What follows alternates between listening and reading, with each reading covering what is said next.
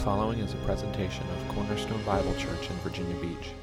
For more information on Cornerstone, as well as additional sermon downloads, please visit cbcvirginia.com. If you will, please turn to Mark chapter 12. Mark chapter 12. Hopefully everything will be good. Worst case scenario is just like raining really hard and we can just do the baptism here. We'll just send them all out in the parking lot. We'll stand in the vestibule and just watch and yell things at them, and it'll be great. We don't have to go anywhere. Then you don't have to leave so fast. Mark chapter 12, we're going to read verses 13 to 37, and then we will go to the Lord in prayer.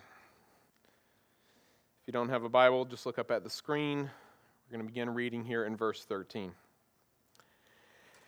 And they sent to him some of the Pharisees and some of the Herodians to trap him in his talk.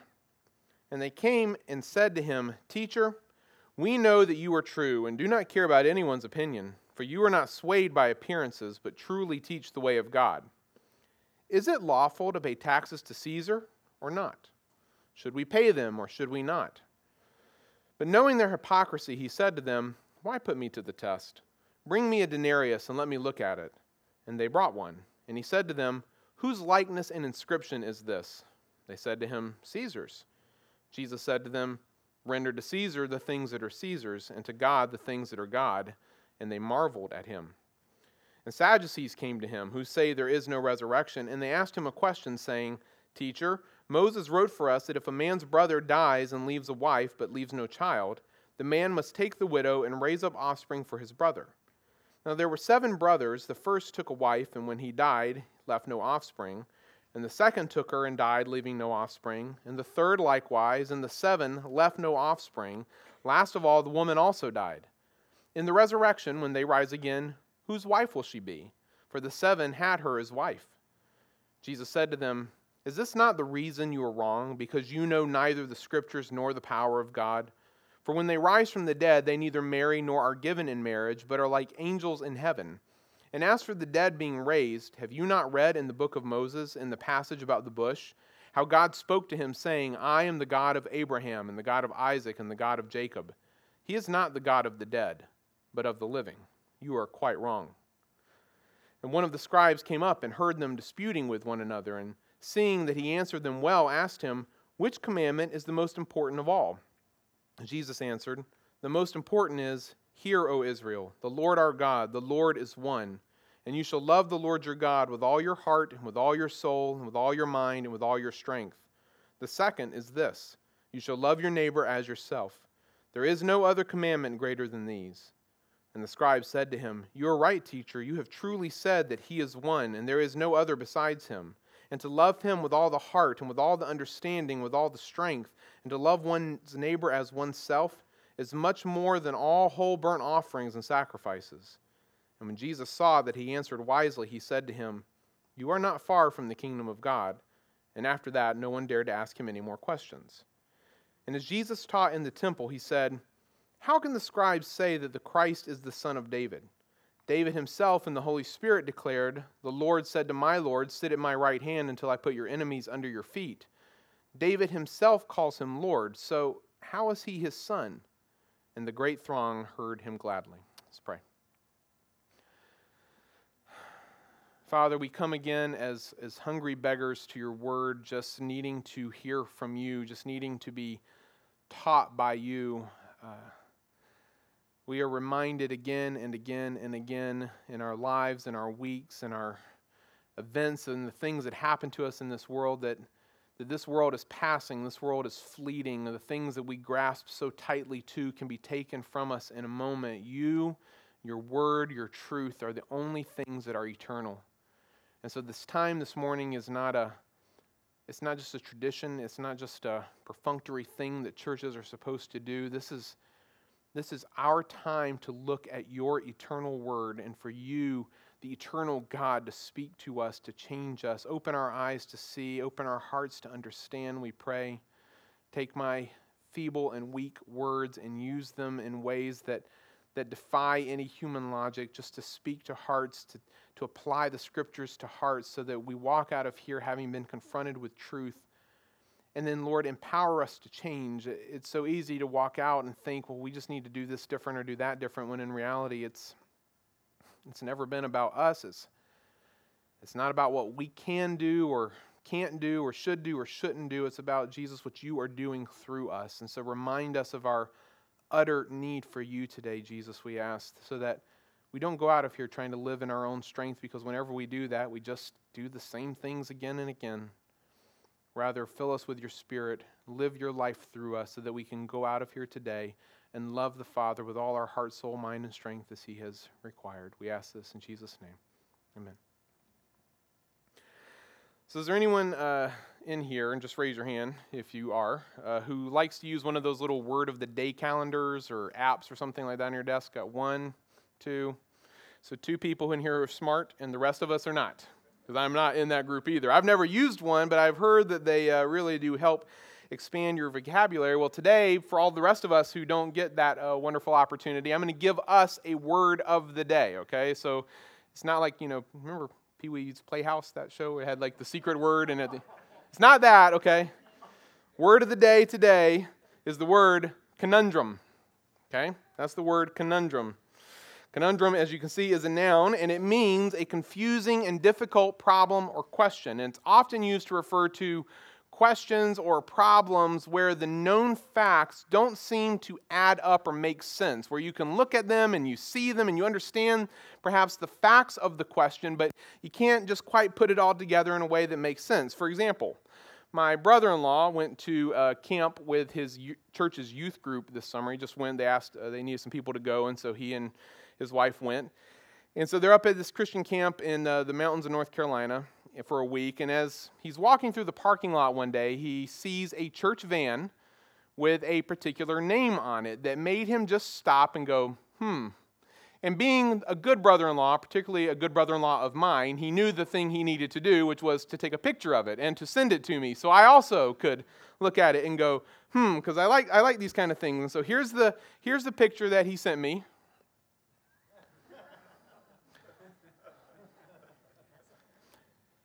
Now, if you don't get this picture, okay, if you're in here and you're looking at this and you're going, I'm confused. What's funny about this? Why are people laughing? I am going to have to disappoint you and not tell you the answer, because it would just take way too long and it doesn't have anything to do with our message. But if you are in here and you do get the significance of this particular photo, then you can see the conundrum that is inherent, right, in the name itself. The name raises some questions and some problems that are kind of difficult to process in our minds. Okay, that's what I mean by a conundrum. Well, keep that in mind for a moment, and let's think back to where we're at here in Mark. Having pronounced judgment first against the temple and its sacrificial system, and then secondly against the priests, the leaders of that system, it would be fair to say, would it not, that Jesus is not the most popular guy in Jerusalem right about now. He is a pain to these leaders, and amongst those religious leaders who run that temple and its sacrificial system, their assessment, their desires for him are quite clear at this point. They want him dead. That's the only outcome they can see that will be good. And there at the end of chapter 11, we saw their first attempt at moving toward that desired end. They asked him a question, and the question was, by what authority are you doing these things? Talking about his pronouncement of judgment on the temple and the system of worship that was inherent with, or that came with the temple. By what authority are you doing these things, or who gave you this authority? In other words, if you'll remember what we talked about last Sunday, the question is, do you think, Jesus, that you have some inherent authority in yourself to do and say the things you've done, or do you think you have some derived authority? Your authority is coming from some other source to do and say the things you've done. Well, considering the context of the question is his actions in stopping temple worship there in that one scene, it's clear that the only source of authority that would be able to do the kinds of things he's done is God's authority.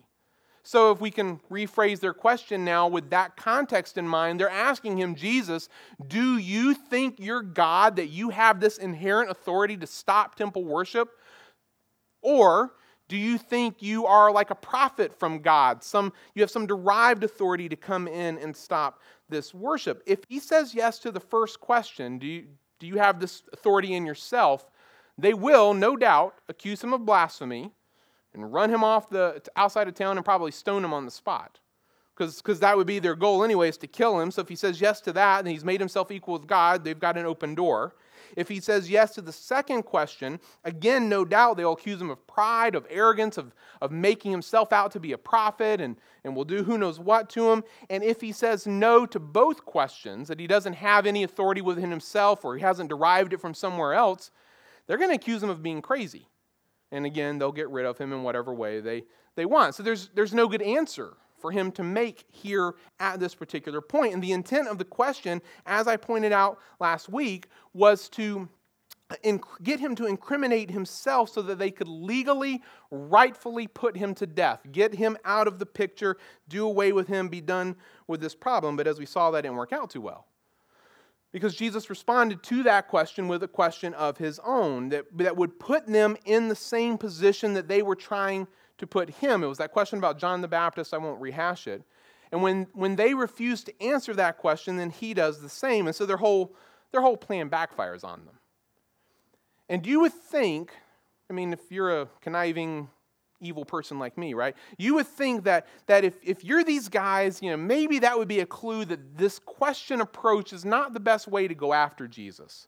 Maybe he's smarter than us and he's going to find some way to turn the tables on us. So maybe we shouldn't do that with him. And yet, as you can see here in the text we read this morning, they don't quite pick up on that fact. I mean, they come back because this section of Scripture that we read contains a series of 4 questions, or to be more accurate, here's our word of the day, 4 conundrums that are going to be posed here in this context as part of this discussion between Jesus and the leaders of the people. The first 3 are aimed by the religious leaders to Jesus in an attempt to get him to say something or do something that will get him in trouble. They pose these conundrums, these very difficult, and they are very difficult, very confusing problems and questions trying to get him in trouble. These are not honest questions.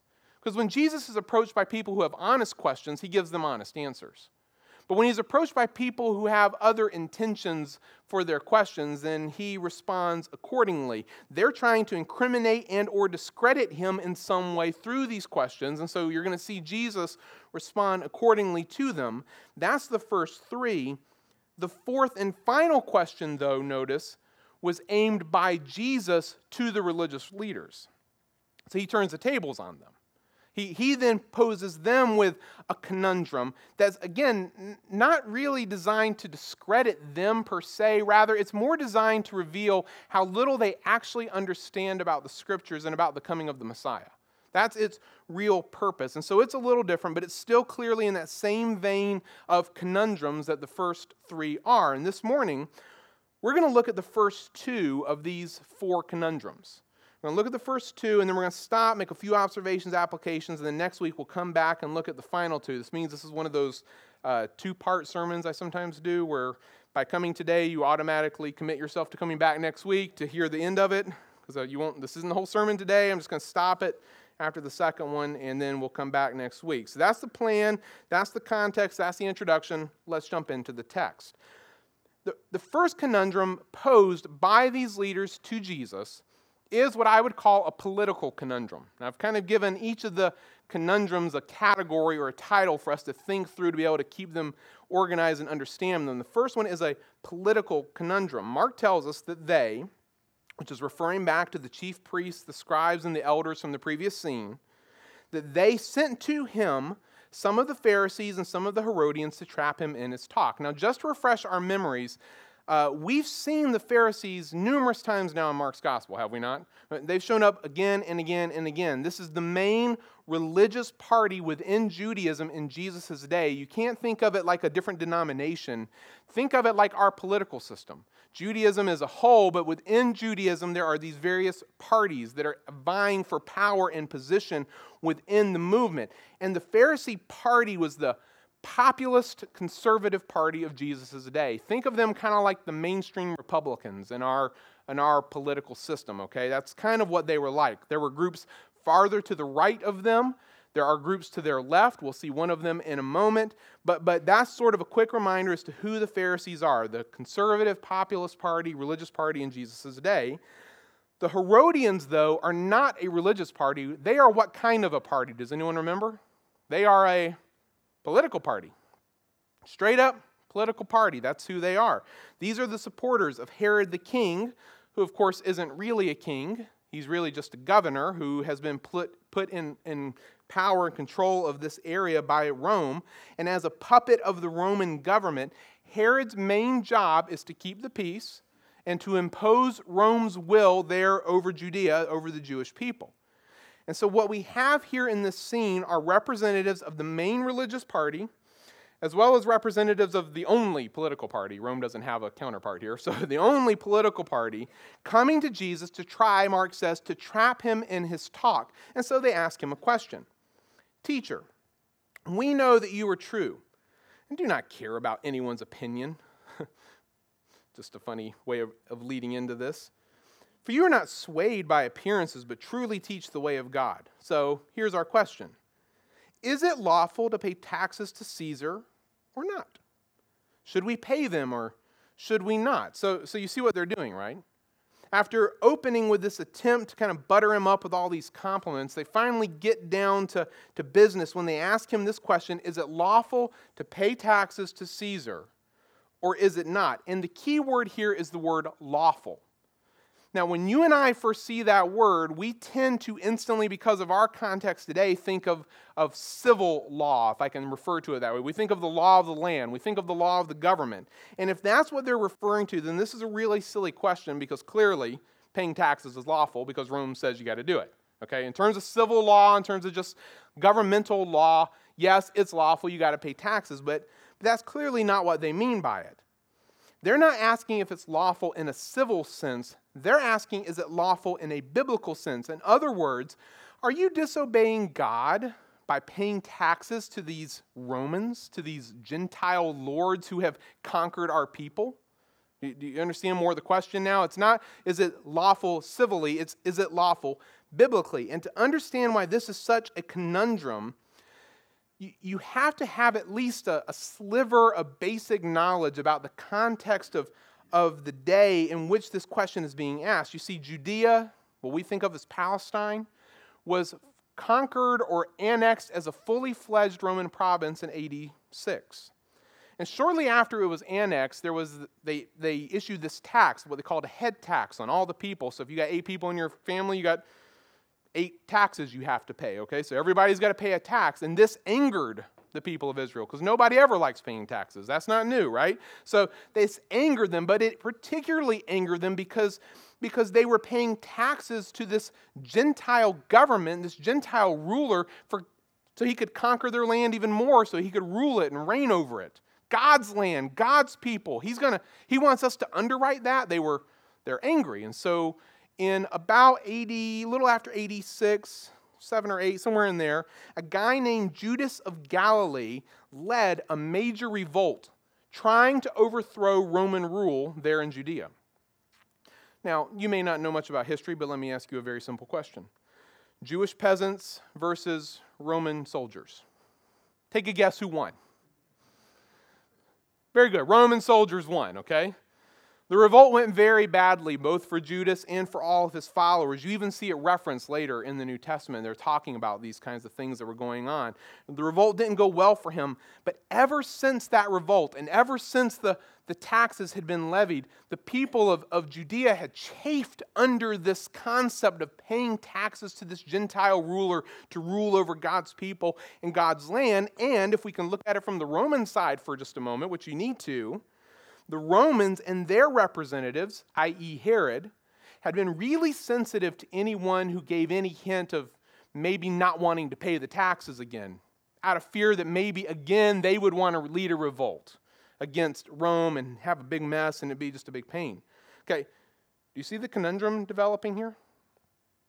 If Jesus says, yes, it is lawful to pay taxes to Caesar, then he is going to anger the crowds, the people, because they have been told, particularly by the Pharisees, the populist conservative party, they have been told by the Pharisees that paying these taxes is a terrible thing. If he endorses paying these taxes, then he's going to be portrayed as a traitor to God's people, to God's land, and to God himself. However, if he says, no, it is not lawful, which would have been very popular amongst the crowds, well, then the Herodians are standing right there to listen, to hear his sedition with their own ears and perhaps arrest him to take action to stop this other Galilean zealot from leading a revolt against Rome like the first Galilean zealot did, okay? So like the question there in chapter 11, there's no good answer. Yes or no, he's in trouble, and so they think they've got him, right? However, as you can see like last time, Jesus is prepared. He knows their hypocrisy. And I love that Mark points this out to us because they are hypocrites. Neither the Pharisees nor the Herodians could care less about paying taxes to Caesar. I mean, the Herodians obviously didn't care because that was their salary, right? You pay their taxes, they're paying the light bill with that money. So they're in the employment of Rome, so the Herodians don't care. And the Pharisees, for all of their populist rhetoric to the people, oh, this is terrible, they've clearly been paying the taxes themselves, or otherwise they'd be in jail. They wouldn't be standing there if they weren't paying the taxes. So they've been paying the taxes too, so they're hypocrites on this issue. And so he says to them, why put me to the test? I think he's just called them stupid. But anyway, why put me to the test? Bring me a denarius and let me look at it. And of course, somebody had one in their pocket. I mean, this evil coin that probably shouldn't be paid to anybody. But somebody had one. And they bring it to him, and he says to them, he holds it up, whose likeness and inscription is this? And they say to him, Caesar's. That's an obvious question, right? You ever bought a book? Just, whatever kind of book, Bible, new book. You get a book. How many of you, the first thing you do when you get your new book, is you open up the front cover and you write your name in it? Anybody? Am I the only one? I have a stamp, actually. I have a pressed stamp. It's really cool. Like, you put the first couple pages in there and you press it down in it. It makes an imprint on the page that says, from the library of Stacy Potts. It has my initials in it, okay? So why do we do that? We do that because we want people to know it's ours, right? If you borrow my book, and then like 12 years later, which has happened, like you finally are looking and you're like, oh, this was his. I got to give it back. We want people to know it's ours. So Jesus is asking them the question, hey, who put their picture and their name on this little piece of silver? I found one for you here. Tiberius is the Caesar at this time. This is a Tiberian denarius. This is the coin, not the coin, but it's like the coin. Maybe it's the coin, I don't know, that Jesus is holding up to. He's like, who took all the trouble to put their name and their picture on this little piece of silver? And they're like, Caesar, Tiberius. Jesus says to them then, okay, then render to Caesar the things that are Caesar's, and to God the things that are God's. And they marvel at him, Mark says. I mean, hey, the guy went through all the trouble to put his picture and his name on this thing, so give it back to him. Something that, bears the image of Caesar should probably fulfill Caesar's purposes, and likewise the things that bear the image of God should probably fulfill, I see what Jesus was doing there. That was brilliant. Faithfulness to God, he's saying, is not shown by paying or not paying taxes, which is the issue in this particular context. Faithfulness to God is shown by fulfilling the purposes for which God has made us, namely to love him with all our heart, soul, mind, and strength, as we will see next week. Brilliant, right? Just brilliant. Jesus has handled this first conundrum, this political conundrum that he was placed in like it was nothing, and he has left his questioner speechless, all right? So 1 down, 2 to go. Now, second group approaches him. And for the first time now, Mark introduces us to a second religious party that was active in Jesus' day, a group known as the Sadducees, or as my spell check would have us know them as the Sauces. I'm typing and I'm like, sauce? Could you take the 2 D's and an E out? Yeah, I guess I see it. The Sauces came up to him, and while they're mentioned many other times in some of the other Gospels, this is the first time that Mark has introduced them to us. And so he gives us as readers just a little bit of context to understand them and why they're coming up with this particular question. This is a theological conundrum, if you're taking notes. The first one was a political one. This is a theological conundrum that they're about to pose to Jesus. And the detail that he gives us about them is that they say there is no resurrection. Now, if you go back to my little political party analogy that I used earlier, I said the Pharisees were like mainstream Republicans, sort of the populist, conservative party, religious party of Jesus' day.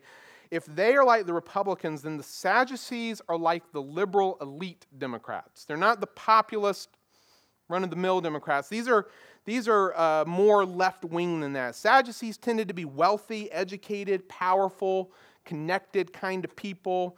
Religiously, they denied that anything other than the first 5 books of Moses, Genesis, Exodus, Leviticus, Numbers, and Deuteronomy, they denied that anything other than those first 5 books were authoritative for man. So they wouldn't care about the Psalms, they wouldn't care about the prophets, they wouldn't care about any of the other history books, they would just deny all those things. So basically, anything past Deuteronomy doesn't matter to them. And this is why they didn't believe in an afterlife of any sort, at least this is what they would say, either for the righteous or for the wicked. They would deny it for everyone. In their minds, once you died, game over. And this was a point of regular debate between the Sadducees and these other religious groups, particularly the Pharisees. And that debate, that disagreement, wasn't just kept at that level of the leadership. It went down to the people. So the people who were more conservatively minded, religiously, theologically, and followed the Pharisees, they would say there is an afterlife. Those who were a little more liberally minded would say that there isn't, and they'd side with the Sadducees. And so this was kind of a general debate in Jesus' day. So the Sadducees come up with what they think is a question that will stump him. As I am sure, we don't have any proof of this, but I think it's a specific question. I'm sure it had stumped so many others before him, and it would prove him to be, just like everyone around them, theologically weak. Okay, so this is their goal. Here's the question, or maybe I should say, here is the story. Teacher, Moses wrote for us that if a man's brother dies and leaves a wife, but leaves no child, the man must take the widow and raise up offspring for his brother. Now, pause and let's just make sure you understand that first part, because if you don't get this, you don't get the rest of the story. This is something known as levirate marriage. Lever, L-E-V-I-R is Latin for brother, so it's not a Greek or Hebrew concept. It's just referred to this way. It's the idea that in a nation, in a society where land and tribes matter, the inheritance of land is of utmost importance. So in a nation like Israel, where you're broken out into tribes, and then within each tribe there's certain clans, within each clan there's certain families, they've each been given certain allotments or inheritances of land, and they have to protect that.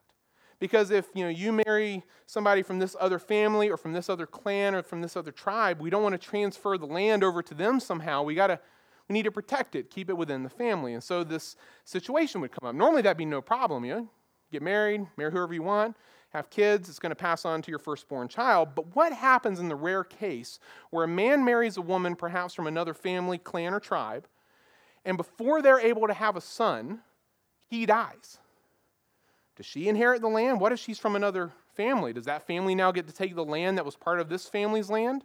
Or if she's from another clan, does she get to take another tribe would be the worst of all. Does this tribe get to take some land away from this other tribe? You see, you may not understand the problem, but that's the problem, okay? That's the issue they're trying to address. And so in Deuteronomy 25, Moses had prescribed a system. It's kind of weird to our perspective, but it worked. It was a system to make sure that didn't happen. If a man died and he didn't have a male heir, the brother of that man is supposed to marry that man's widow, and the first male child they have is going to be counted legally in every other sense as the son of the dead husband. So that first son will inherit the land of the dead father. The second son would inherit the land of the new father. Do you understand the system, how it worked? This way, the land wouldn't change hands. This way, the inheritance wouldn't get mixed up. Everything would stay like it was supposed to. And so this was the system known as levirate marriage. It was a way of keeping all this inheritance intact. And so with that background, here's the scenario that the Sadducees put to Jesus. There's these 7 brothers. First one takes a wife. When he died, he left no offspring. So the second one took her, and he died, leaving no offspring. And the third one likewise. And the 7, all of them took her, all of them died, all of them left no offspring. Last of all, the woman dies. Therefore, Jesus, in the resurrection, when they all 8 of them rise again, whose wife will she be? For the 7 all had her as wife. And they're like, aha, we got him, right? Because in this life, one woman couldn't be the the wife of 7 men, 7 brothers. She was the wife of each one individually, but she can't be the wife of all of them at once. So in this afterlife you talk about Jesus, when they're all alive at the same time, whose wife will she be now? How does that work, huh? You can almost they got a little bit of this going when they do it, right? I don't have much of that going, but they had it going, all right? That's a conundrum. That's a conundrum from their point of view, from their perspective, because they assume, and this is important, note this, they assume that this afterlife that Jesus and the Pharisees have been describing is going to look and operate exactly like life today looks and operates. There's this apples to apples kind of thing in their mind. Well, whatever we see now and however things work now, it's going to be that, maybe a little different, maybe, whatever. But it's going to be basically the same. Jesus says back to them then, is this not the reason you are wrong? Because you know neither the Scriptures nor the power of God. For when they rise from the dead, they neither marry nor are given in marriage, but are like angels in heaven. And again, just pause for a moment. He's exposing to them that their presuppositions about the afterlife are wrong from the get-go.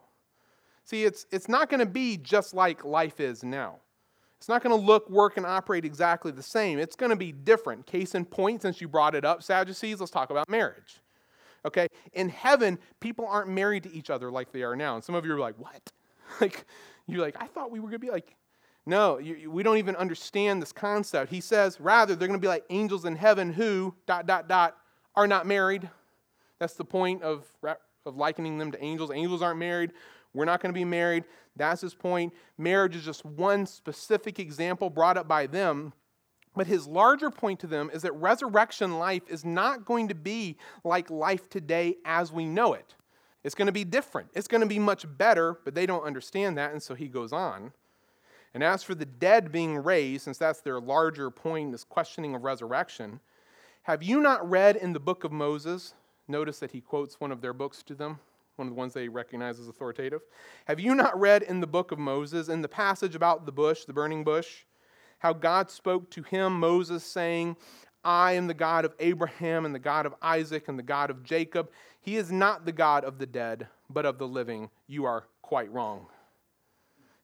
He's saying, what's the point of God coming to Moses in this moment, and he's like, I am the God of the corpse of Abraham. And I am the God of whatever is left of Jacob. And the God of the bones of Isaac. How much assurance is that giving Abraham or Moses at this moment? You're laughing because you're getting the point that Jesus is making here. It makes no sense to come to Moses and to affirm himself as the God of the dead. He's not the God of the dead. He's the God of the living. Abraham is still Abraham. Isaac is still Isaac. Jacob is still Jacob. He is not the God of the dead, but of the living. They are quite wrong. He doesn't even debate them. He just tells them, you're wrong. You're quite wrong, in fact. Hey, husbands, don't try that with your wives. Next argument, you are quite wrong. Don't... Bad call. Jesus does it. We can't. All right? He solves their riddle and shuts their mouths with biblical truth. Okay? Two conundrums down. Now, we have to stop here for time's sake this morning, but we're going to pick up here next week. But before we go, I want to make a couple of observations, applications. Okay? Think about these this week as we come back into it next Sunday. First, in relation to the taxes question, Jesus' point, as I already said, was that faithfulness to God was not shown simply by doing or not doing something, but rather faithfulness to God was shown by fulfilling the purpose for which God had made us.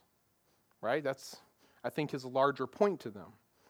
And yet, most of the times, I think we, like the Pharisees, would prefer to define faithfulness by our responses to something rather than by our heart toward God himself. Like if the question is simply, do I pay taxes or not? Do I drink or not? Do I do this or not? Do I whatever? Okay, you fill in the blank with the item. It's a much easier way for me to answer whether or not I'm being faithful to God. But I can do that one. You can do that one. This is pretty simple. But if the question is, where are our hearts really aligned with God, or our hearts aligned with God, focused on Him, then that's a little bit harder and much more demanding. Jesus' answer should raise a question in our minds. He says that we should render to Caesar the things that are Caesar's, which in this context refer to this coin, the money, the paying of taxes. But we should render to God the things that are God's. Well, what's that? What in our lives or amongst our possessions belongs to God? And of course, everybody's going to get that answer right because we'll say, well, everything belongs to Him. I get that. But could I point out maybe a obvious but overlooked concept there? You're right, everything belongs to God. Very good. But most notably, you do. More than your money and your house and your stuff, you belong to God. Like the coin, you and I have been made in His image. We have been stamped, so to speak, with the image of God. And if the coin bearing the image of Caesar should be given back to Caesar to fulfill his purposes, well then certainly those of us who have been stamped with the image of God should be given back to God to fulfill His, to be pleasing to Him. And what pleases Him most is when we love Him above everything else, right? Okay, hold that thought for a moment. Second, in relation to the resurrection life question that the Sadducees asked, the Sadducees' presupposition is actually not far off from many Christians. Okay, that the afterlife, that heaven is just going to be like our life today, only better. I mean, you just go, you don't have to talk to people, just listen to them talking about heaven and what they're expecting, and you will get that point very quickly. Many Christians view heaven in the very way that John Piper describes when he asks one of the most convicting questions I have ever read. Some of you already know where this is going, but for those of you who don't, listen carefully. Piper asks this. He says, the critical question for our generation, and for every generation, is this. If you could have heaven, and listen, please, very carefully to this.